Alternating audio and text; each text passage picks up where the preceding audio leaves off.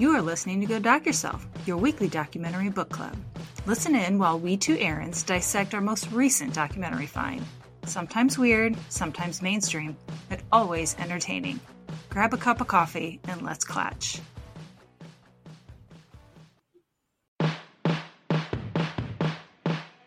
Hey, hi, and hello. This is Go Doc Yourself. I'm Erin McCart.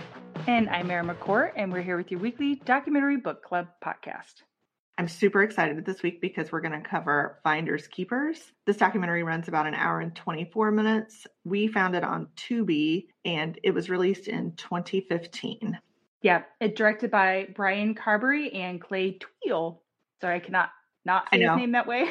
I know. I hope it's how he inflects it as well, because that is super fun. I assume so.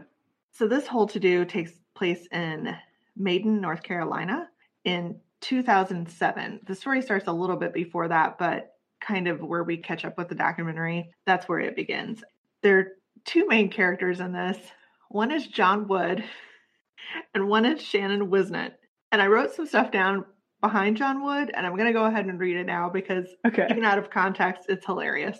Okay. John Wood, amputee, shot and run over by a state dump truck, electrocuted, and he was in a plane crash. And Shannon Wisnett is an entrepreneur / footman. So if that doesn't kind of whet your appetite for what this is, I don't know that we're going to be able to help you. I wrote down, beside John Wood, I put original leg owner. And next to Shannon Wisnett, I put foot finder. That's it. That's all I got. Yeah, foot usurper, even. I don't know, depending on your viewpoint, I suppose. But let's talk a little bit about this leg and old John Wood. He loses the leg in 2004. The whole leg, he somehow convinces his doctors to let him keep this leg after it's amputated. What was that conversation like? I don't know, right? So let's start with saying he was in a plane crash, and that's why he had to why he had to get his leg amputated.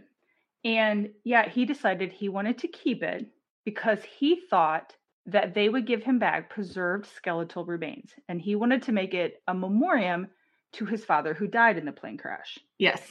But they give him his entire leg. Like, he was describing it. This is the first 5 minutes, and he's describing it, and I'm trying to eat popcorn, and I nearly threw up. Yep. I was trying to eat dinner when I was like, so yeah. He's like, I could see bone and tendon and yeah. And they just give it to him in a bag. I mean, a garbage bag. Yeah. So I don't know what wheeling and dealing happened to go down to talk the hospital into letting him keep the leg. I don't know what that was all about, but that part is also fascinating because I thought that was sort of against the rules. I would think it, and John and I were talking last night because he sat down and he had some very choice words to say about me watching that. But anyway, so he's like, that's got to be illegal, right? It's hazardous. It's biohazard. And I'm like, well, people give entire bodies over to funeral homes. Yes. But I don't know. Yeah. I don't know what I want to say about that other than I would like to know more. So the whole leg after amputation. So imagine this is below the knee or right at the knee, something like that. That's so you're talking what? 2 foot of foot? I don't know. So he gets the leg by way. Okay. So it's at the hospital. Dwayne, the mortician, grabs the leg and brings it to John in some kind of plastic bag. And then as John's sitting there, all excited to see the skeletal remains that he's gotten back, I don't know, Dwayne the mortician just runs out of the house. And I was like, oh, okay. That doesn't bode well for what you're going to find in the bag. Really, it does not. Like, he doesn't stay around. There's no grim fascination. Evidently, Dwayne the mortician, who does not make an appearance, is a 4th generation mortician. So you know that it's atypical at best. He's seen some shit. Right? So John has the leg, is unsure what to do with it, takes it to a Hardee's and asks them to hold it for a hot minute while he figures out something else to do. So he says he knows a girl that works there. This is not the manager because she receives said leg, puts it on top of the sausage biscuits is the story you get. And then John drives away to try to find another home for this. He gets a phone call that the manager has now found the leg in the freezer with the food, and he has to come back and he picks the leg up through the drive-thru. So, I mean, he's nothing if not efficient. Are you not entertained, audience, already? This is all the first 10 minutes, right? Yeah, I was laughing like a hyena. Number one, they're in North Carolina. They have the best accents, and there's so much going on that you're watching, that you're trying to take in. It's almost like a movie, but this is real. Right. And I will say their accents, at least Shannon's especially, is so thick, sometimes it's hard to understand him. And they do put subtitles in part of it as well. I think the problem is they speak quickly, and if you're not used to that, you're not picking up on it. So it's not that they speak poorly, it's just that the accent for me made it. So somehow then John decides that he wants to mummify the leg, so he rips the screen out of his front door and wraps the leg in the screen, is at some point basting it with embalming fluid. But then what he does, he puts it in a possum tree and then lets it hang out in the sun for 6 months. And then it ends up in a smoker, like a meat smoker. This looks like a grill, but a little bit different purpose. And that then goes into a storage facility because John moves to South Carolina. Well, he gets evicted, right? And so in the process of moving everything into a storage locker, it's not a locker, it's a huge facility, but you know what I mean. Mm-hmm. Unit. Mm-hmm. Yeah, he put the leg in the smoker probably so people weren't like checking it out, and then moves it in. Or it fit. I mean, yeah, right, and it fit. And then he's kind of forgotten it. His mom paid for the locker for 3 months. Right. And then she's like, nah, it's on you now. Mm-hmm. No more. Which is where Shannon comes in. Yes. So Shannon Wisnett buys the contents of the storage locker. They're going through it. I don't know. There are some shows that kind of rehashed people doing this, and they're looking for, I don't know, a hidden Monet or something among the trash and stuff that everybody puts in a storage locker or a storage unit. Now you got me saying it. So they find the smoker. He opens it up. Then he finds the leg. And then he says the grossest thing I've ever heard in my life, which is there was cholesterol running out of it.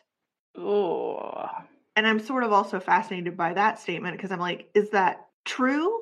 I don't think cholesterol works that way. I'm no expert, but it seems like a jump to me. Like if this thing's been dried and mummified, what is that fluid? It could just be embalming fluid with other body bits in it. I don't know. Yeah.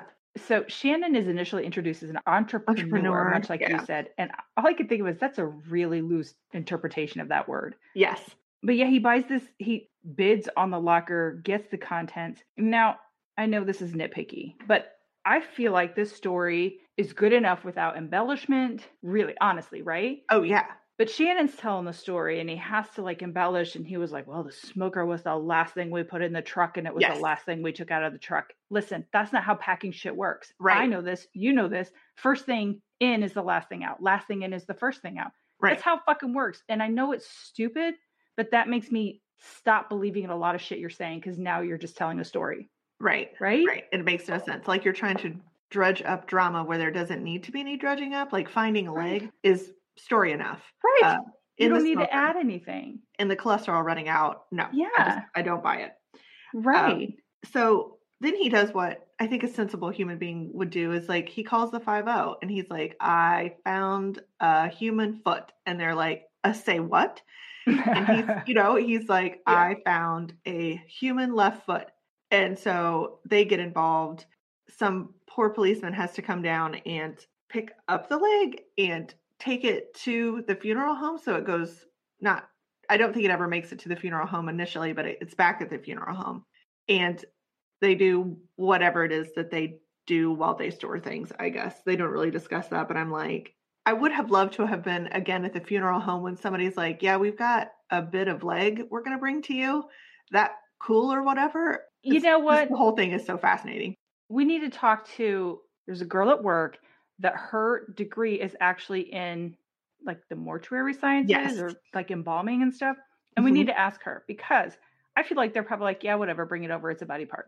It's a body part. Okay. And I wonder if people often get them like cremated or something and keep them. I mean, I can't imagine they give them to them fresh as they did in this situation. And I bet there was an investigation involved after that, but they probably want some part of it as a memory or something. I don't know. Yeah, I don't know. I really haven't.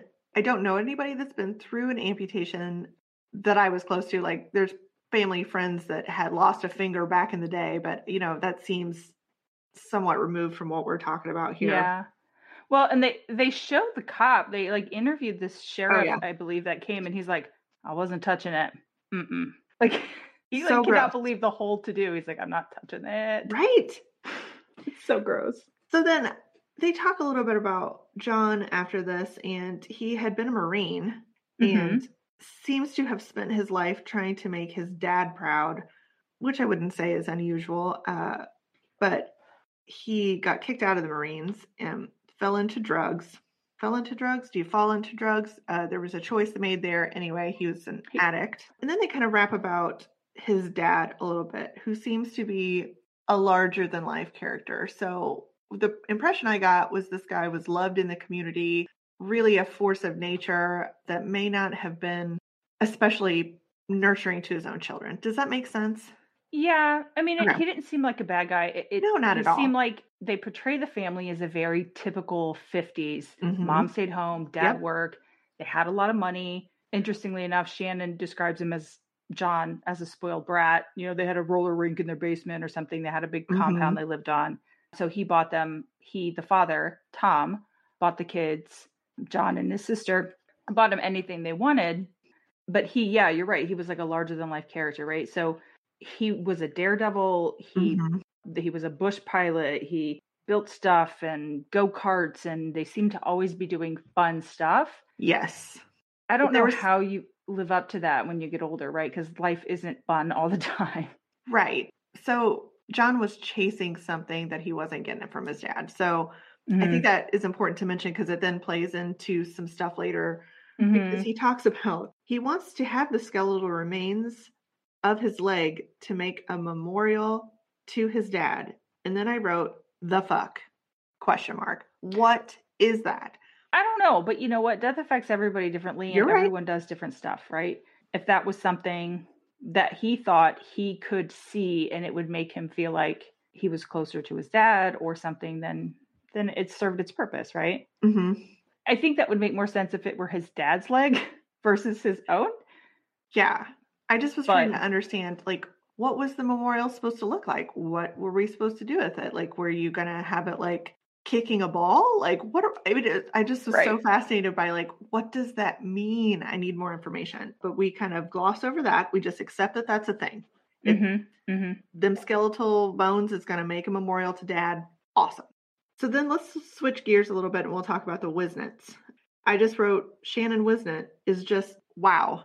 Wow, I say to you. I don't really know how else to describe this man.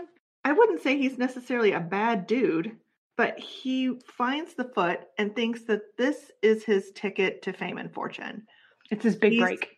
Yeah, he's a little bit of a guy who's been chasing fame and kind of doing some things to get on TV. For instance, he was on an episode of Jerry Springer. Yeah. And so they show some clips of that. And he talks about, well, it's $3 for an adult to come see the foot and $1 for the kids to come see the foot. And we're going to display it at Halloween. And we're going to... No.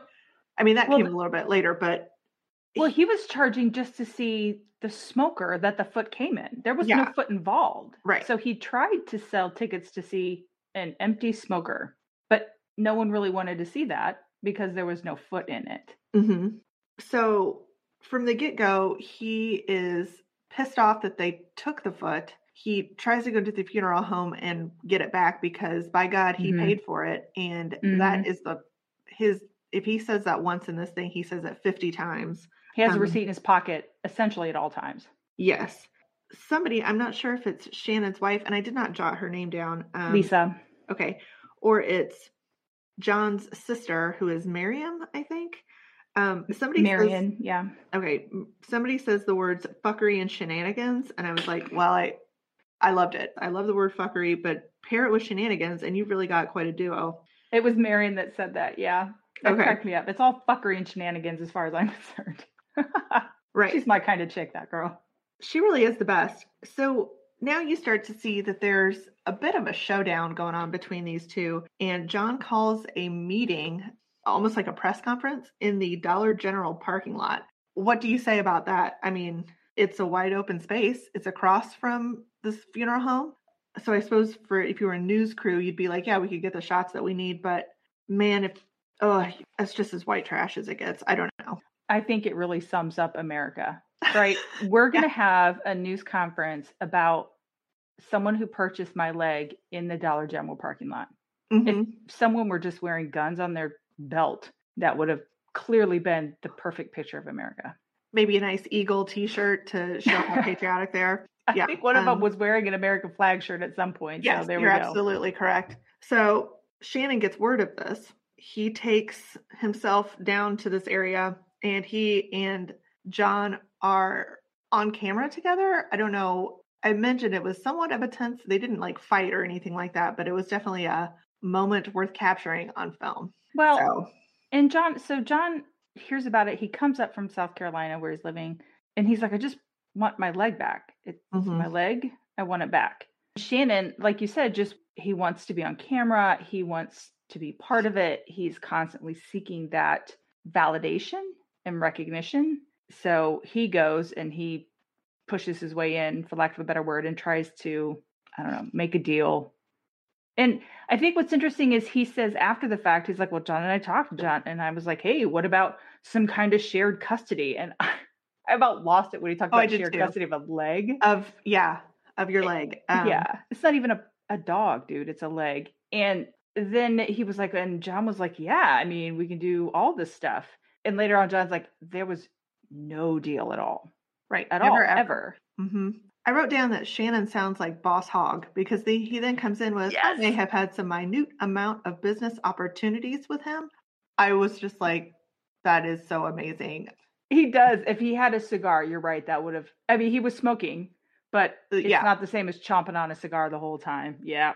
I mean, I was ready for Roscoe Pico Train to walk in at any point. Yeah. So he wants, again, to turn a buck on this leg situation. Fascinating. But interestingly, not just a buck. He wants the fame from it. He wants the recognition from it. Money, yes, that too. But I think more than anything, he just craves that recognition and fame. He's such an interesting character. And I'm like, okay. They talk to some other people in the town and they're like, he's always been like this. This is always something he's trying to leverage a buck out of something. So I think he recognized that this story was going to be big, but kind of goes about it in a really weird way. Something he says a little bit later, and I feel like this is common in every documentary we watch. He says, I'm pretty smart. I'm sure all y'all have figured that out by now. Yes. Again, most smart people don't have to tell you how smart they are. But yeah, and then he's like, all my friends have said I've got the best business mind in the world. And I'm like, does Warren Buffett know about this guy?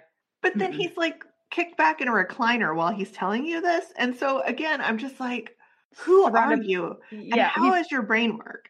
He's surrounded by junk in like a garage or something that he's doing this interview in. It's weird. You got to see it. It's just the best. So then let's talk a little bit about John's mom. Her name is Peg Wood. And I wrote unresolved issues for days. Yeah. So she doesn't come in until, I don't know, 20 minutes in. And they kind of talk about the marriage between Tom and Peg. And again, reiterating the fact that this was very 50s style. She did not work. She took care of the house and raised the children. And since Tom died in the plane crash, she had him cremated and kept his ashes in whatever box they sent her, with some kind of weird cardboard box that I think is pretty standard. And then the idea is that you then buy another thing to put him in that's probably a little bit more formal. Could be an urn, could be like a nice wooden box, something like that. But she chooses not to do that. And they don't even have a memorial for this guy. And she said, well, he doesn't want to deal with that fuss. He never really was interested in everybody crying and all this kind of stuff. And then she says, do you know how much that costs? So, wow.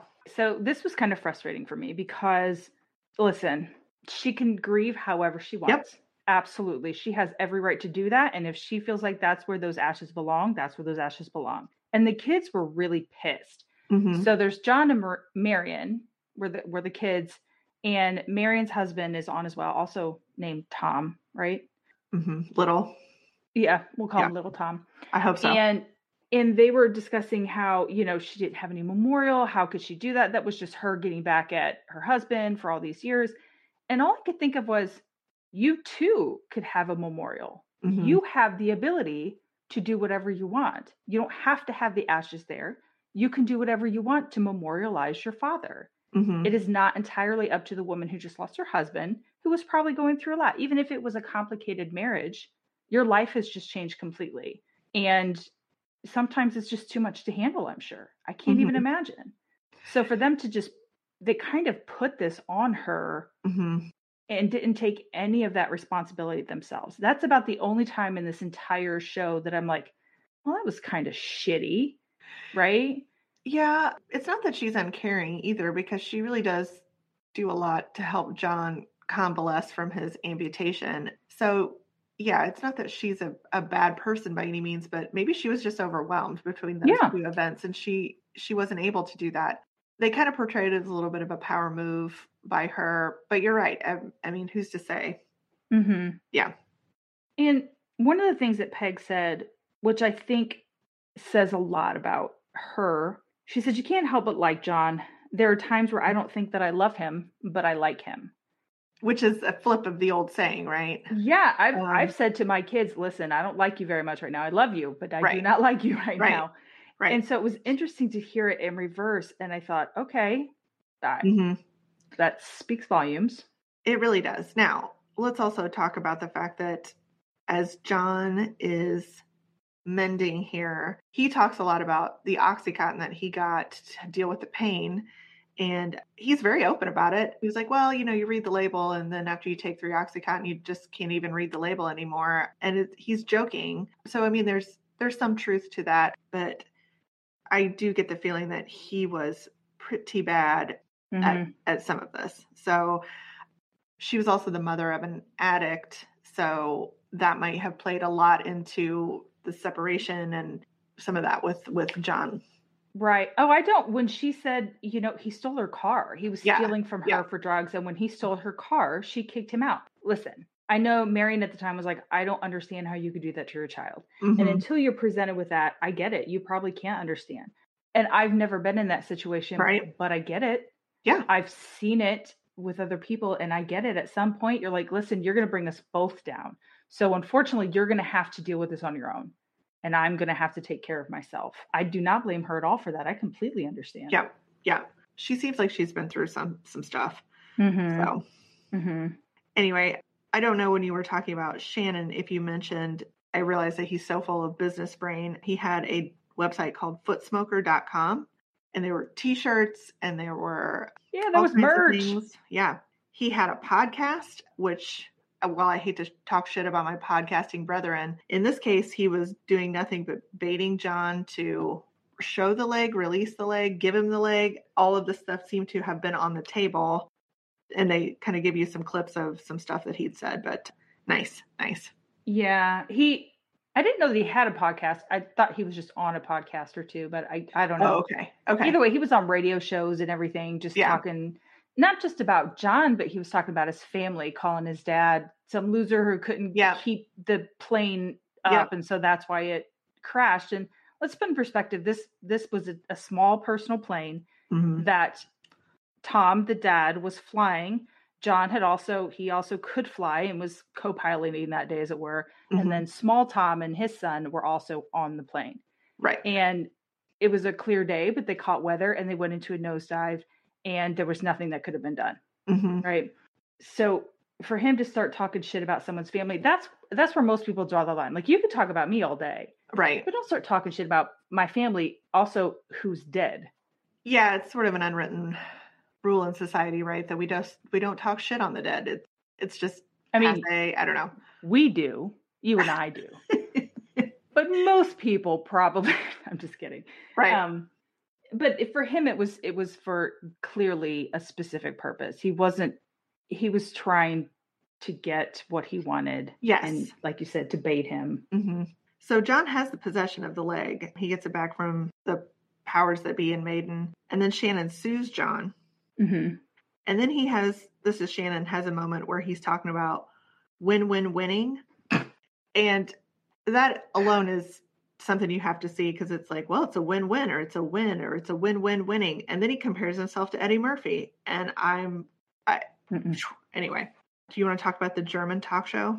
I would say first, I want to talk because when he was talking about, he feels like a little bit of a comedian and he compares himself to Eddie Murphy and Ron, a couple other comedians, of which I would say, no, I don't see any kind of similarity there. But when the hairdresser asked him where he thinks that came from, he said his dad. And then he starts discussing, his dad apparently beat the shit out of him.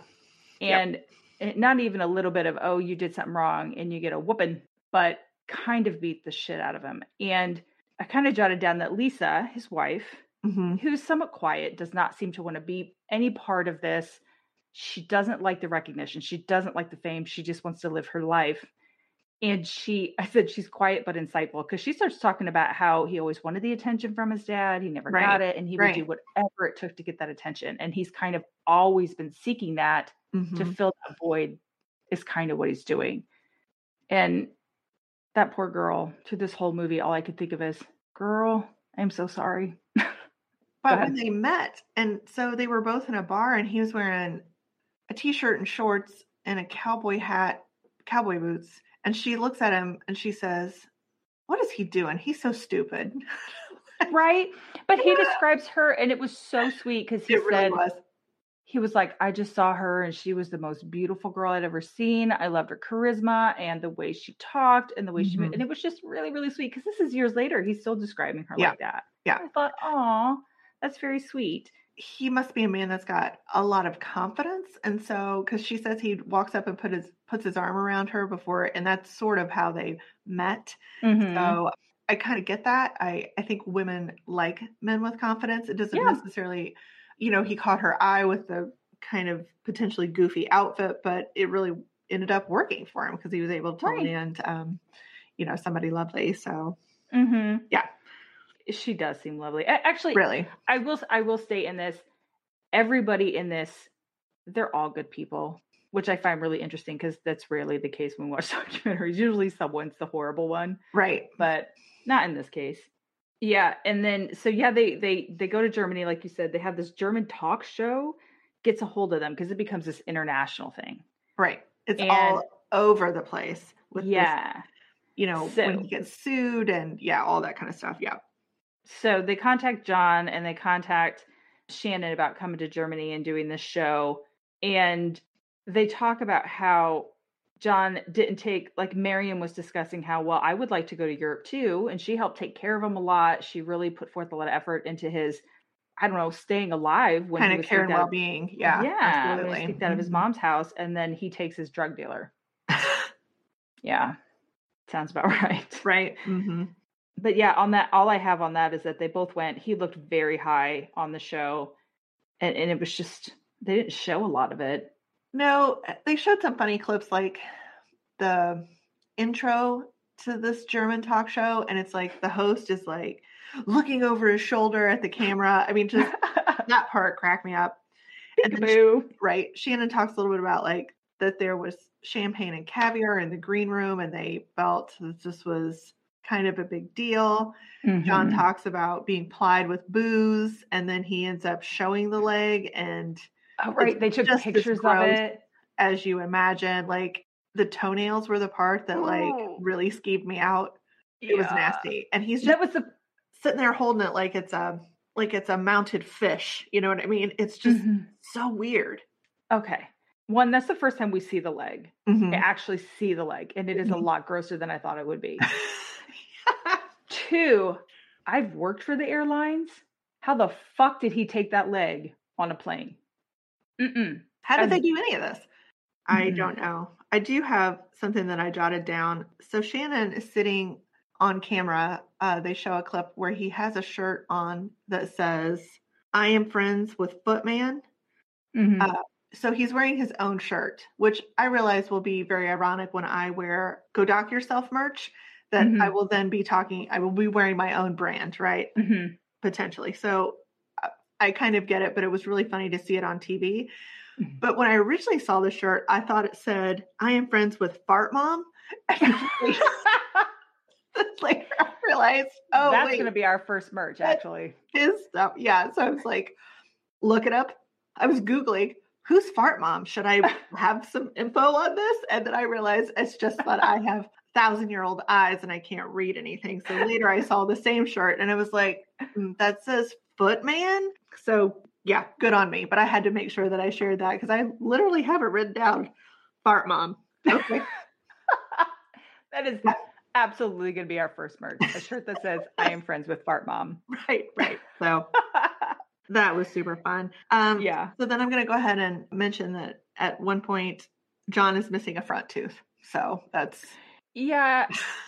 Do we want to speculate that it was in a bar brawl, or do you think he just got so fucked up he fell down and it came out? I mean, I think that plays really well into what you were saying about like he just looks completely high and messed up, and that's how you end up on TV with a missing front tooth beyond and a mummified foot. Yeah, beyond being the age of 10 or whatever. But I was like, oh yeah, I think that also needs to be missing because there are some things that are not being considered in some of this. So between the Fart Mom shirt and the missing tooth, they are on the same wavelength, the two of them.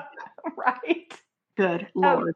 Well, because of all of the to-do, Judge Mathis, the Judge Mathis show, gets a hold of Shannon and John to see if they want their case decided on TV. Right? Now, I've never seen this show, but I have heard of it. Mm-hmm. And the interesting thing is, of course, Shannon immediately signs. He wants to be part of it because it's television. Mm-hmm. Yeah. And John is like, but at the bottom they say, listen, unlike regular court, these findings are binding. There's no appeal. This is it. He cannot come after you again after this. And he was like, all right, sign me up. Right. So how is that a thing? I don't know. I mean, they don't operate outside of the actual legal system, which would allow, there's stuff going, if you don't like it, you can appeal. Maybe it's part of the contract. Yeah. Okay. Maybe it's part of the contract to come on the show that all of these are legally binding for infinity. Are you hearkening back to the People's Court? Because that's sort of the precursor to this. So there's Judge Judy, there's Judge Mathis, there's Judge Wapner was the original, right? Oh, God, with his pillowy white hair. Why did I like it so much more on him and I hate it on Mike Pence? Oh, well. Is it context? I think so. Okay. I think it's the shit that falls out of their face that makes a difference. Yeah. Okay. But Judge Wapner and Price is Right are the things that you would watch when you were homesick from school. Yes, right? Exactly. You have 5 channels and those are your options. Right. Mm-hmm. Judge Wapner. I love it so much. Okay. So they go on the show and again, John looks pretty high and he says he was pretty high, I think. Yeah. And I think what's interesting is like Shannon is like, this is a very clear-cut case. I don't understand why, because Judge Mathis would say things like, you seriously are trying to get this man's leg. And he's like, you have 2 legs. You don't need another leg. Well, what the fuck? Where he makes him walk out from behind whatever podium they stand behind to, plaintiff and defendant or whatever. Mm-hmm. It is pretty comical to hear the banter between the judge and these guys and the guys themselves. I mean, of course, they don't show the whole thing, which I'm maybe going to have to look up at this point. Yeah. But Judge Mathis is pretty good personality. I will say I kind of enjoyed watching all of that. Yeah. Well, and not just that. So it comes down to the final verdict is he agrees with Shannon. Shannon paid for the leg. Mm-hmm. So he awards monetary judgment of $5,000 to Shannon because that's what he was there. He wanted the $5,000 and he wanted the leg. Mm-hmm. But he lets John keep the leg. So in my opinion, that's perfect. Right? He gets his leg. He gets $5,000 for whatever he thinks he was going to make off that leg. And that's it, right? Perfect. Who pays the $5,000? John. Okay. So he's never going to get that money because at this time John is homeless, I think. Maybe not at this point, but I think he was. Yeah. Okay. Yeah. I don't know how they go about doing that, but there are a couple things that really struck me after this. Mm-hmm. So Shannon discussed after the verdict, they walk out and there are all these cameras that are like, Shannon, look over here, Shannon here. And he like tears up. He's like, that was the best day of my life, having all of that attention. And that really broke my heart. This poor guy, that's all he wants. Yep. And it really made me sad to think about that. I mean, I agree with you to say he seems like in some ways a very genuine person, and he does make a great argument that, I mean, they even talk about he's invoking finders keepers as if it's some kind of mystic thing you can do, like that's a parlay. We've called the corners, and now we will invoke finders keepers, and that's said on the news, and I just howled with laughter because I'm like, are we in elementary school? Am I in a playground right there? I mean, am I also going to have to check yes or no whether I like this kid and meet him by the bike racks? I mean, the whole thing was so funny. Right. But what I will say, the better thing to come from this, Judge Mathis and the producers realized John's addiction problem. So that's how fucked up he was, is they noticed immediately there was an issue. And they paid to send him to a top-notch rehab facility. Like, there's nothing in the news about this. This was completely altruistic. They didn't get publicity from it. They just did a good thing for someone. And I thought, damn, I wonder if everyone knows how amazing he is. He plays a character almost on the show, although he is a real judge. But I thought that's some real human shit that I can appreciate.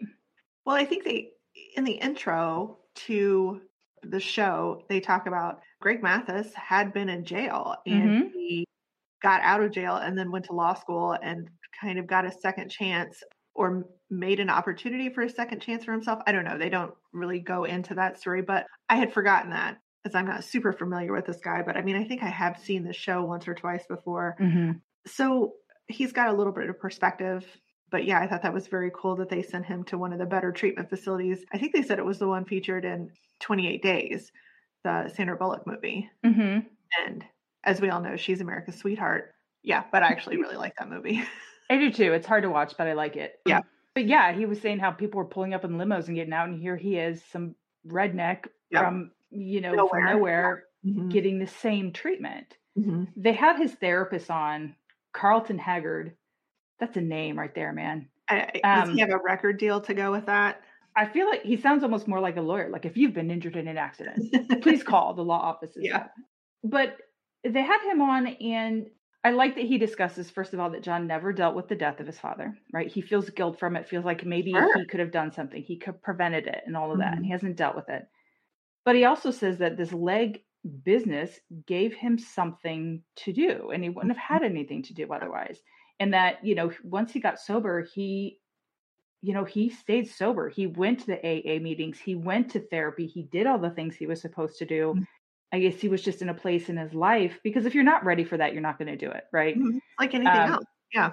Right. So he was in a place in his life and he got the proper treatment at the proper time and was able to use that to his advantage. And that it's a good thing to see at the beginning of this documentary. You just have no idea where it's going to go. Right.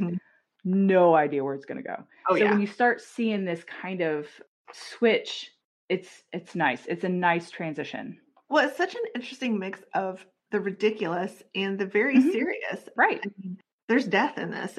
It's not part of the main story, but these families have dealt with some serious tragedy, and there's addiction, which is never funny. But the rest of it is just fucking out of control. There's an amputated leg, and there are people fighting over it, like seriously, in court and stuff. Right. So that part is funny. They are just almost at the beginning, they're almost caricatures of people. And then you kind of learn a little bit of their history and their backstory. And I just want to give everybody a hug. I know. That's what I said. I like all of them. Yeah. Everyone in this documentary, they're all such good people. Can we talk about the fact that he gets sober? John gets sober, and he rededicates himself to memorializing his dad with his leg. Right. Here's where Katie Wilk comes in. Now, Katie Wilk is a character all on her own. She cleans bones to help people put them together more easily, right? So like animal bones and that, so they can reassemble a skeleton. Yeah, and it's a hobby, she says. I try to give it a name. I'm like preservationist. I don't know more context than that, but I found that very interesting. So she takes it all the way down to the bone. And I mean, they're really well cleaned. So I think about like an animal skeleton that's in a school or something. That's Our museum, yep. right. Yeah. So that's kind of what we're talking about. Cleaned remains and then somebody reassembles. I don't know if she's that cat or not. I will also say, so he goes in and he meets her. He brings a leg in and he takes it out and she's holding it with her bare ass hand. Just holding it. Just about to get all that cholesterol all over it. Oh my God. And then she talks about, well, we can just peel this flesh off like jerky. Oh, girl, you need a different hobby. Yeah, she is. She's very matter of fact. She seems like a lovely person also. Mm-hmm. But John ends up talking to her because there's discussion about it's going to take $15,000 to clean the leg in the way that he wants it done. So he's looking for alternatives. And that's how she comes into the picture because she sees, I think, the Judge Mathis show. So she said, this is somebody that I could help. So it's a lovely gesture. So they get together. And I was under the impression that she's going to strip the goo off and then it's just going to be them bones.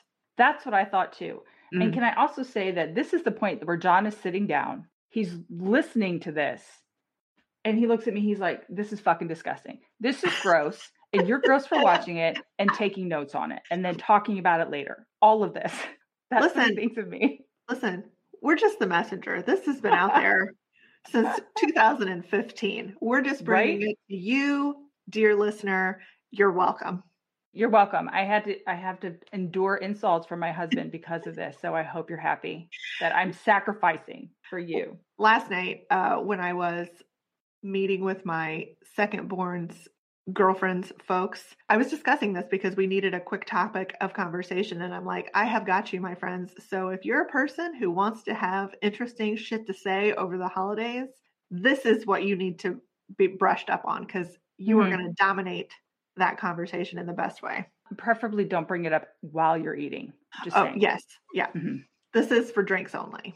Yes, this is a cocktail conversation. If they're hot dog, like little tiny barbecued wieners, don't. Just wait. Just wait. Your time will come. There's got to be a moment that you won't have to shoehorn it in. It'll feel natural. Be like, listen to this shit I just heard. Right. Yeah. Okay, so John and Katie discuss the leg. He leaves it with her in her capable hands to take care of. Right. So she has the leg for unspecified amount of time. John goes back to retrieve it. And what she presents to him is not what I was expecting. Me either. Like a mold. What would you say is like a resin? And the bone is in it. So the resin is shaped sort of like a leg and a foot. And it's poured on top of the bone. But it is just weird. It's so weird. I can't explain how odd I thought it was. And now she says, to her credit, that she was not satisfied with it. She wants him to let her do it again. And I think he's like, nah. He originally walks out and is like, oh my God, like, I really just want my goddamn leg back. This is just getting ridiculous, right? Right. So then he knocks on the door and goes back in and says, listen, I think I can clean it. And I think what she's saying is like the resin has a little bit of a cloudiness in it or something. And he thinks he can polish it up a bit. Yes. And that's fine. It gives him, it makes it more his, right? Because he's part of the process. But you're right. It's like a statue. And I had no idea. I wonder, and they don't show it. I wonder if they discussed what it would be when it was done. Right. I think it's quite a departure from the other things that he was talking about. He wanted skeletal remains. So to me, that's just bones assembled. So there's some kind of process. I assume there's like wires or something held together by fishing line, except for stronger. I mean, there's something to keep it in its original shape, but it's just minus anything on the outside. It's just bone. She could have said something along the lines of, listen, that won't hold very long. It's very delicate and fragile at that point. This is a better way to preserve it. You can still see it, but it's not going to break or anything like that. So maybe they had discussed all this ahead of time, but they don't show that. Right. So I was very surprised when she pulled it out. It is a very odd reveal. Yes. It was very out of context. Yeah, I will give you that. Now, she seems to know what she's doing. But yeah, it was an odd moment and an odd show. And that was like, well, at least that part seems consistent. Right. So on par. Right. It was weird. We've all seen a skeleton, right? But this is such an odd mix of, this is actually someone touching their own skeleton. That your brain is like, this is not a thing. I don't understand this. I just harken back to, why did he even want it? It's so weird. Now, I will say Marion at one point did say that he kind of equates this leg to his dad, right? So as long as this leg, he has it and it's in the world and it's with them, then his dad is still there too. Right. It's kind of how she sees it. And I'm like, I can get that. I understand that. Mm-hmm. He's just trying to mourn in his own way. Well, I also think that there's religious implications somewhere that say that you have to have all of you when you are buried. But that is not the case here. He wants it for a reason beyond that. But the journey that he's gone on has been very interesting. Oh my God. So many years, because we're at like 2014 now, right? So this originally happened in 2004. So 10 years. Yeah. Then we go back to Shannon, who's been asked to be on a reality show called The Dukes of Hazzard. Look, I'm all in. I've already talked about Boss Hogg. I've already mentioned Roscoe P. Train. So I think that this is the trifecta of Dukes of Hazzard references. It absolutely is. Now, I've never heard of the show. I'm assuming it's on Spike TV or something. I don't know. Yeah, CMT. Mm-hmm. Yeah. I don't know that for a fact. I'm just speculating because... Yeah, we're just throwing it out there. So apparently it's they do auctions, right? They auction shit off. And they want him to come on because he has a backstory and he wants to auction. They want him to be one of the people to kind of help display an item, auction it, whatever. And he gets there and he's super excited, right? So excited. And then they essentially just kind of take advantage of him and embarrass him. Yeah. And again, it breaks my heart. Yes. It's hard to watch. And his wife, Lisa, is there, supportive, disappointed for him. But yeah, you really get the sense that this is not what he wanted. And I have a hard time understanding. I mean, he is a character again. He calls himself a legend. He says a couple times throughout this that he's heard that he's on everybody's lips in Hollywood. Like, people are really talking about him. And I think that that's a giant lack of self-awareness. Yeah. Or a little bit of dreaming that he's trying to push into reality, maybe. Yeah, because he ends up selling a leg lamp that is akin to the one in A Christmas Story. Right. And the guy that bought it is like, I love The Christmas Story. I wanted to have this lamp. And so he buys it. And then Shannon's like, you want me to autograph it for you, bud? And the guy's like, no thanks. We good. And and then they just kind of move on. And this guy, I mean, Shannon, I just feel he knows deep down that they're just doing it to make fun of him to a certain extent.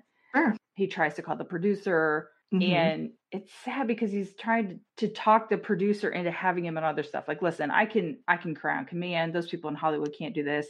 Listen, this is what I can bring for you. Yeah. And it gets nothing. He does go on after, and they ask him on camera, how did you like it? And he was like, oh, it was great. It was great. He pulls a strong face up to finish it. And I give him credit for that because I know he probably really just wanted to walk away, but he went in and finished it and did the job. But it was so hard to watch. Yeah, I'm not a fan of that kind of stuff. I don't watch a lot of reality TV. It reminds me of when they have like celebrity boxing matches. It's not a compliment to be asked to do that. Right. Yeah. So continuing on then with John, he seems to be doing well. He and his mom have been able to patch some things up. They've been able to talk and spend some time together, which had not been the case previously. He feels like he wants, we're kind of talking a lot about the dad and the leg and everything. And he's sort of starting to come to the terms that what his dad really wants for him is for his health and happiness. It doesn't have to be about what he hasn't done. It can be more about what he has accomplished and, having a good life and being a responsible man in society. So he is starting to put more energy towards that. And it seems to be working for him because he's also been able to get married. So in 2014, he was married. So he believes that all of this really worked for him. The leg fiasco brought him to a place he might not have been able to get by himself. So his part of the story ends on a very happy note. Right. And even Marion suggests, no, she doesn't suggest, she at one point says she would like to thank Shannon for being a douche. Her words. anyone else who would have found the leg would have just given it back. And John would have continued on the path he was on. I think to the point it wouldn't have occurred to them, to another human being, that you wouldn't just go ahead and give it back. Right. Yeah. So because of Shannon and his douchery, as she calls it, it has pushed John to clean up his life and live a better life. And he is doing better. His mom even said he just seems so much calmer, more at peace, which is good. So yeah, it's all sunshine and butterflies for him now. Mm-hmm. On the other hand, for Shannon, they show his wife and she's discussing how, he just is chasing and chasing and chasing something that he is not getting. Mm-hmm. And he chimes in, he says, I'm chasing the dream that I had as a kid, that I wanted to be on TV every day and to make people laugh. That's all I want. Mm-hmm. And that's the dream he's chasing. And unfortunately, he seems to be chasing it almost at the expense of his relationship with his wife. Yes. She said they talk about divorce all the time because he just seems empty. And again, this is in 2014. So hopefully things have turned around for him. He seems very sad, having not gotten his big break. Yes. He does seem to be making some changes, however, because he plans to throw the smoker in the ocean because he believes it's cursed. Yes. I don't disagree with that. I mean, you don't want to use it to actually smoke things in because there was a dead leg in it, but, or any leg. I mean, even if it were alive, you don't want any of that. So, it's cursed. It's cursed. Let's throw it in the oven. That's what we do with cursed objects, isn't it? Do they not have a smudge stick there? They can't get the bad juju off of it. You could make it All I'm thinking is there's a lot of salt in the ocean, and they always discuss salt as being a way to break, curses and ghosts. So I'm fully on board with this logic. Right. Mm-hmm. So we find that out on is that part of the radio interview that he does? No, that was just kind of a blurb at the end. The radio interview is he decided to run for president in 2016. Mm. And spoiler, he didn't get it. But would we have been in a worse place if he had? I don't know. I don't know. It's probably pretty equal, actually. Yeah, I thought he said that someone had asked him to run, so he decided to run for president. And that seems par for course. But I would really be interested to see what he's been doing since then. I should have looked it up. I did not. I'm sorry. Well, we've been talking a couple times about eventually we'll need to do some kind of wrap-up show or update show. Maybe we'll have to do that shit. Maybe we can contact him. I am sure he would say yes. Oh my God. He would be on. He would be on. Yes. I'd be like, look, I would like to talk to you, but if I could also talk to Lisa, that'd be great. Yes. Yeah. That girl, listen, she seems very sweet. And here's the thing, like I said several times, everyone in this documentary, they're all good people. Mm-hmm. They're all just doing their best. They've all made poor choices at some point in time. And honestly, who among us? I mean, yeah. I love them all so much. And I want them to do well. Like even Shannon, who seems like this huge character, I want him to be happy. I want him to be able to be in front of people and be happy. I want him to make his wife happy because she seems very sad right now. And she, bless her heart, just wants to see him happy as well. Mm-hmm. Well, he has a little bit of a shyster vibe, right? So like kind of a quick turn. Selling you the snake oil. Yeah, but if he had the right outlet, he really could be. I mean, a little bit of a comedian or something like that, or comedian even. I think I called him a comedian. That's not right, but I think he does have a little star power to him. He does. He has the energy. He has, something that brings people in, and that's good. Yeah. And I wonder if he ever has gone on stage and tried that, because that might give him what he wants. Right. So, I mean, you don't want somebody to be unfulfilled. I don't think it's wrong for him to have an ambition, but I think there are many ways to do it. Like he's focused on TV. That might not be for him. Right. So I don't know. It's just, I do want the world for these guys because they do seem like good people. Yeah, I do too. And I hope he's doing well. And I hope everyone is doing well still. Yeah. Almost 7 years later from the documentary. I do like the idea of trying to see what they're up to now. Where are they now? We'll have an update on all of them. Yeah. For real. To wrap up the documentary, I loved it. I loved everything about it. There were highs, there were lows, there were laughs, there were tears. I mean, you couldn't ask for more in a documentary. Honestly, you could not ask for more. Yeah, this one's an interesting mix. I will give you that because it's nice. Mm-hmm. It ends on a high note too, which I am always a fan of because I like my Disney endings. So right, yeah. Absolutely, it ends well. So I think everyone should watch it if you haven't already. Listen, stop now, go watch it. Right, I was thinking the same thing. We're like, all right, we're happy that you're here, but if you don't go watch it, we're going to be mad at you. We won't be mad, but we'll be disappointed. That's right. You get the thumbs down. Right. That's right. Okay. Yes, Erin, what are we doing next week? All right. So without further ado, next week we'll be covering the documentary called Tickled.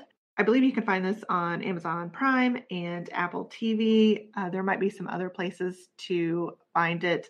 This one I've heard about beyond our research, so I think it's got a little bit of fame. I mean, it kind of brought some attention to itself for other reasons. Go take a gander at that. I'll also ask you to please rate, review, and subscribe. We would like to find as many people as would like to find us, so it's always nice to have a little bit of extra oomph there. And then please come in, comment and question and get involved in the conversation on Twitter and Instagram at Go Doc Yourself on both of those platforms. Yeah, absolutely. Mm-hmm. That's it. That's all I got this week. Me too. So Happy New Year to you. I hope you guys had a great Christmas, and we look forward to many conversations in the coming months. Yeah. Yeah. Everyone stay safe, and remember, don't keep anyone else's body parts. It's just gross. Yeah. We'll add that to the list. No left turns and document all those bruises. Absolutely. All right, guys. Later. Later.